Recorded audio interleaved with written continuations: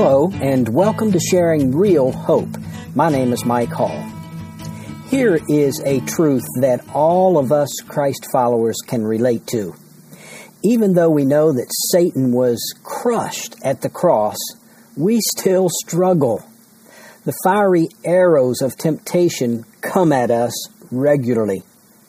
Ephesians chapter 6, verses 11 and 12 say this, "Put on the full armor of God so that you will be able to stand firm against the schemes of the devil.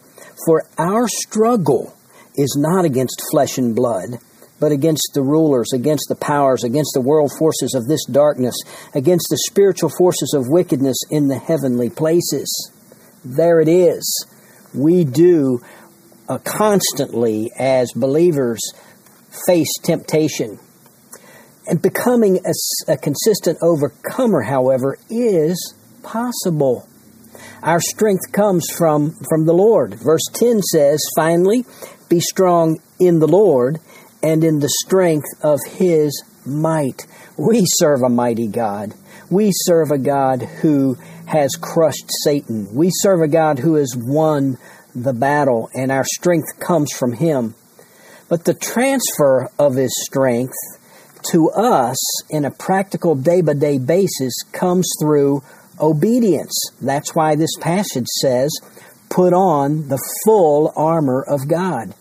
That's what it's all about. It is the practical application of these truths in obedience in our lives is what brings on the strength of the Lord to be able to overcome on a consistent basis these temptations, these fiery arrows that are coming at us consistently. Now, we've looked at the first four pieces of this armor in podcasts 93 and 94. We have looked at the belt of truth, the breastplate of righteousness. We've looked at our feet being shod with the gospel of peace. We've looked at taking up the shield of faith. So those four were dealt with in the two previous podcasts. Now we look at the last two pieces of this full armor of God, and they're found in verse 17, which says this, "And take the helmet of salvation and the sword of the Spirit, which is the Word of God." So there you have it. There you have the last two pieces of the armor. The first one here is the helmet of salvation. Now, Roman soldiers wore helmets in the battle, and they were typically made of heavy leather with pieces of metal attached to it, or they would wear a molded metal helmet there to protect their head. And of course, the head has to be protected. There's where the brain is that controls the rest of the body. And it is an instrument that without which we can not live.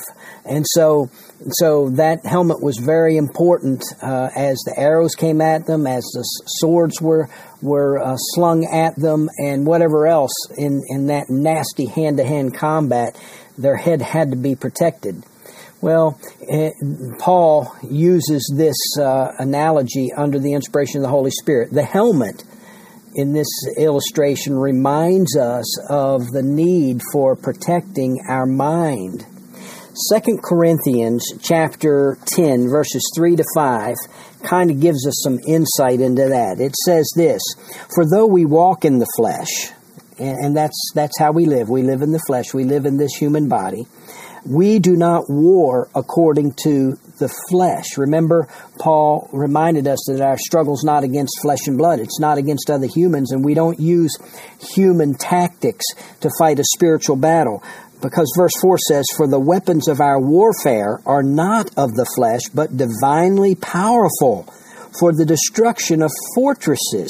We are destroying speculations and every lofty thing raised up against the knowledge of God, and we are taking every thought captive to the obedience of Christ." So there it is.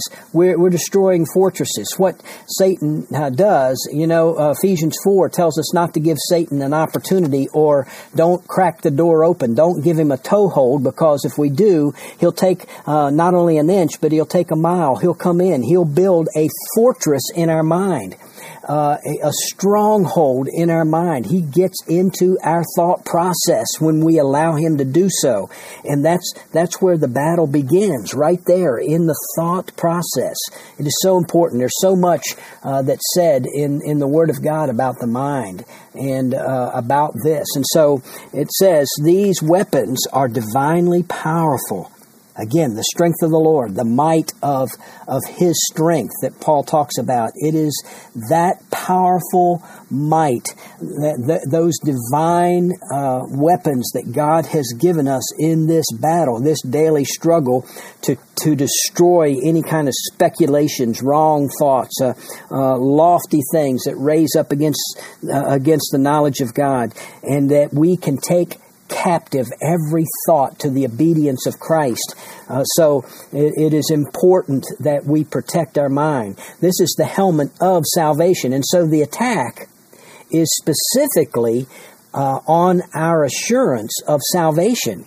And that's exactly where the enemy wants to come at us against the assurance of our salvation. Now, we can experience this attack for at least two reasons that I can think of, this attack on our assurance of salvation.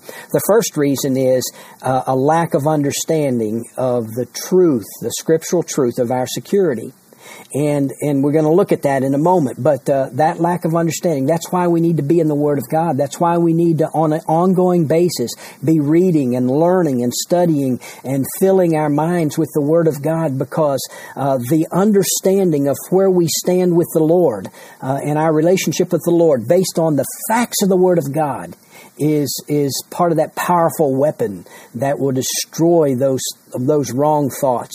And so that lack of assurance can come from a lack of understanding of what God says about it. But it also can come from active, unconfessed sin in our lives.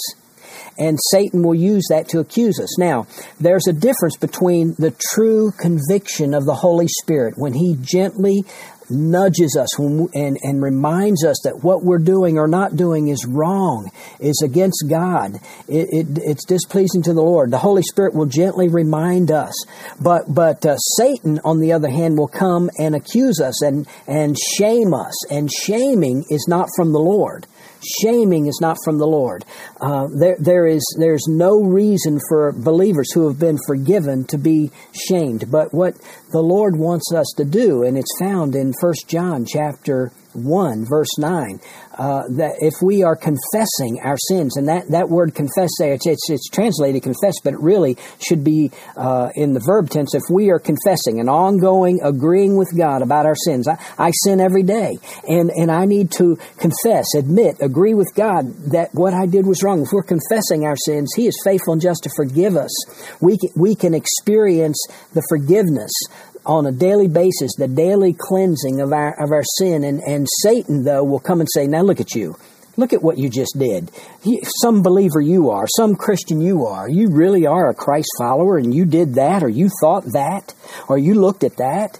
That you're not much of a Christian at all. That is not the Holy Spirit talking to you. That's Satan, and the enemy will use that doubt. He'll cause you to doubt that you're the real deal. He'll use that doubt to neutralize you, to paralyze you. You're still a believer, but Satan is trying to convince you that you're not a believer. You're just a fraud, a fake. And I'm talking to true believers here now. So putting on the helmet is knowing and believing what God says about our relationship with Him. For example, in John chapter 10, verses 27 to 29, we're told this.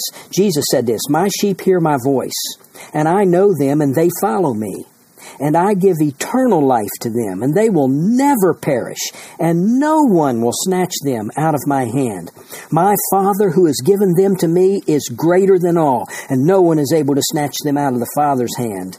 There is the Word of God. When you know that and you believe it, when you believe Romans 8:1 that says, "There is therefore now no condemnation to those who are in Christ Jesus," when we know that, and we can keep that in our minds, and we can believe that and trust that, that is the helmet of salvation protecting our mind.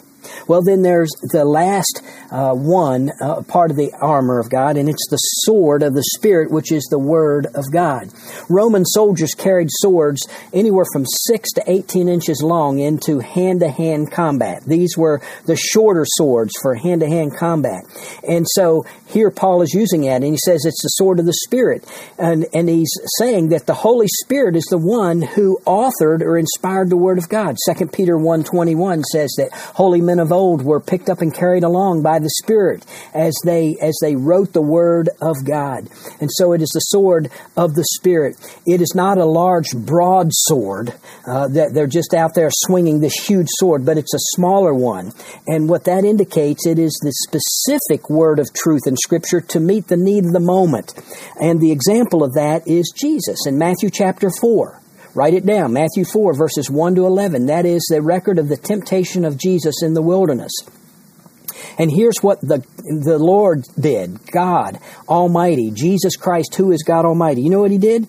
Each of the 3 times Satan came to Him personally and tempted Him and tested Him, Jesus said this. He said, "It is written." In other words, He quoted specific scriptures that were aimed at answering and overcoming the test of Satan in each specific sense.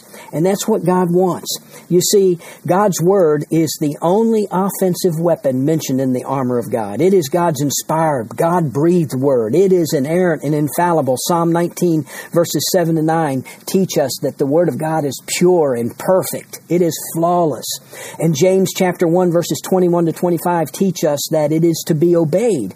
Don't be hearers of the Word only, but be doers. That's why we teach these lessons here. It's not just to fill your head with knowledge, but it is to give you something that you can do, obey, and that can change your life and that can help you to become a victorious, overcoming, consistent, walking Christ follower. Now look, none of us are perfect. We won't be until we see Jesus face to face.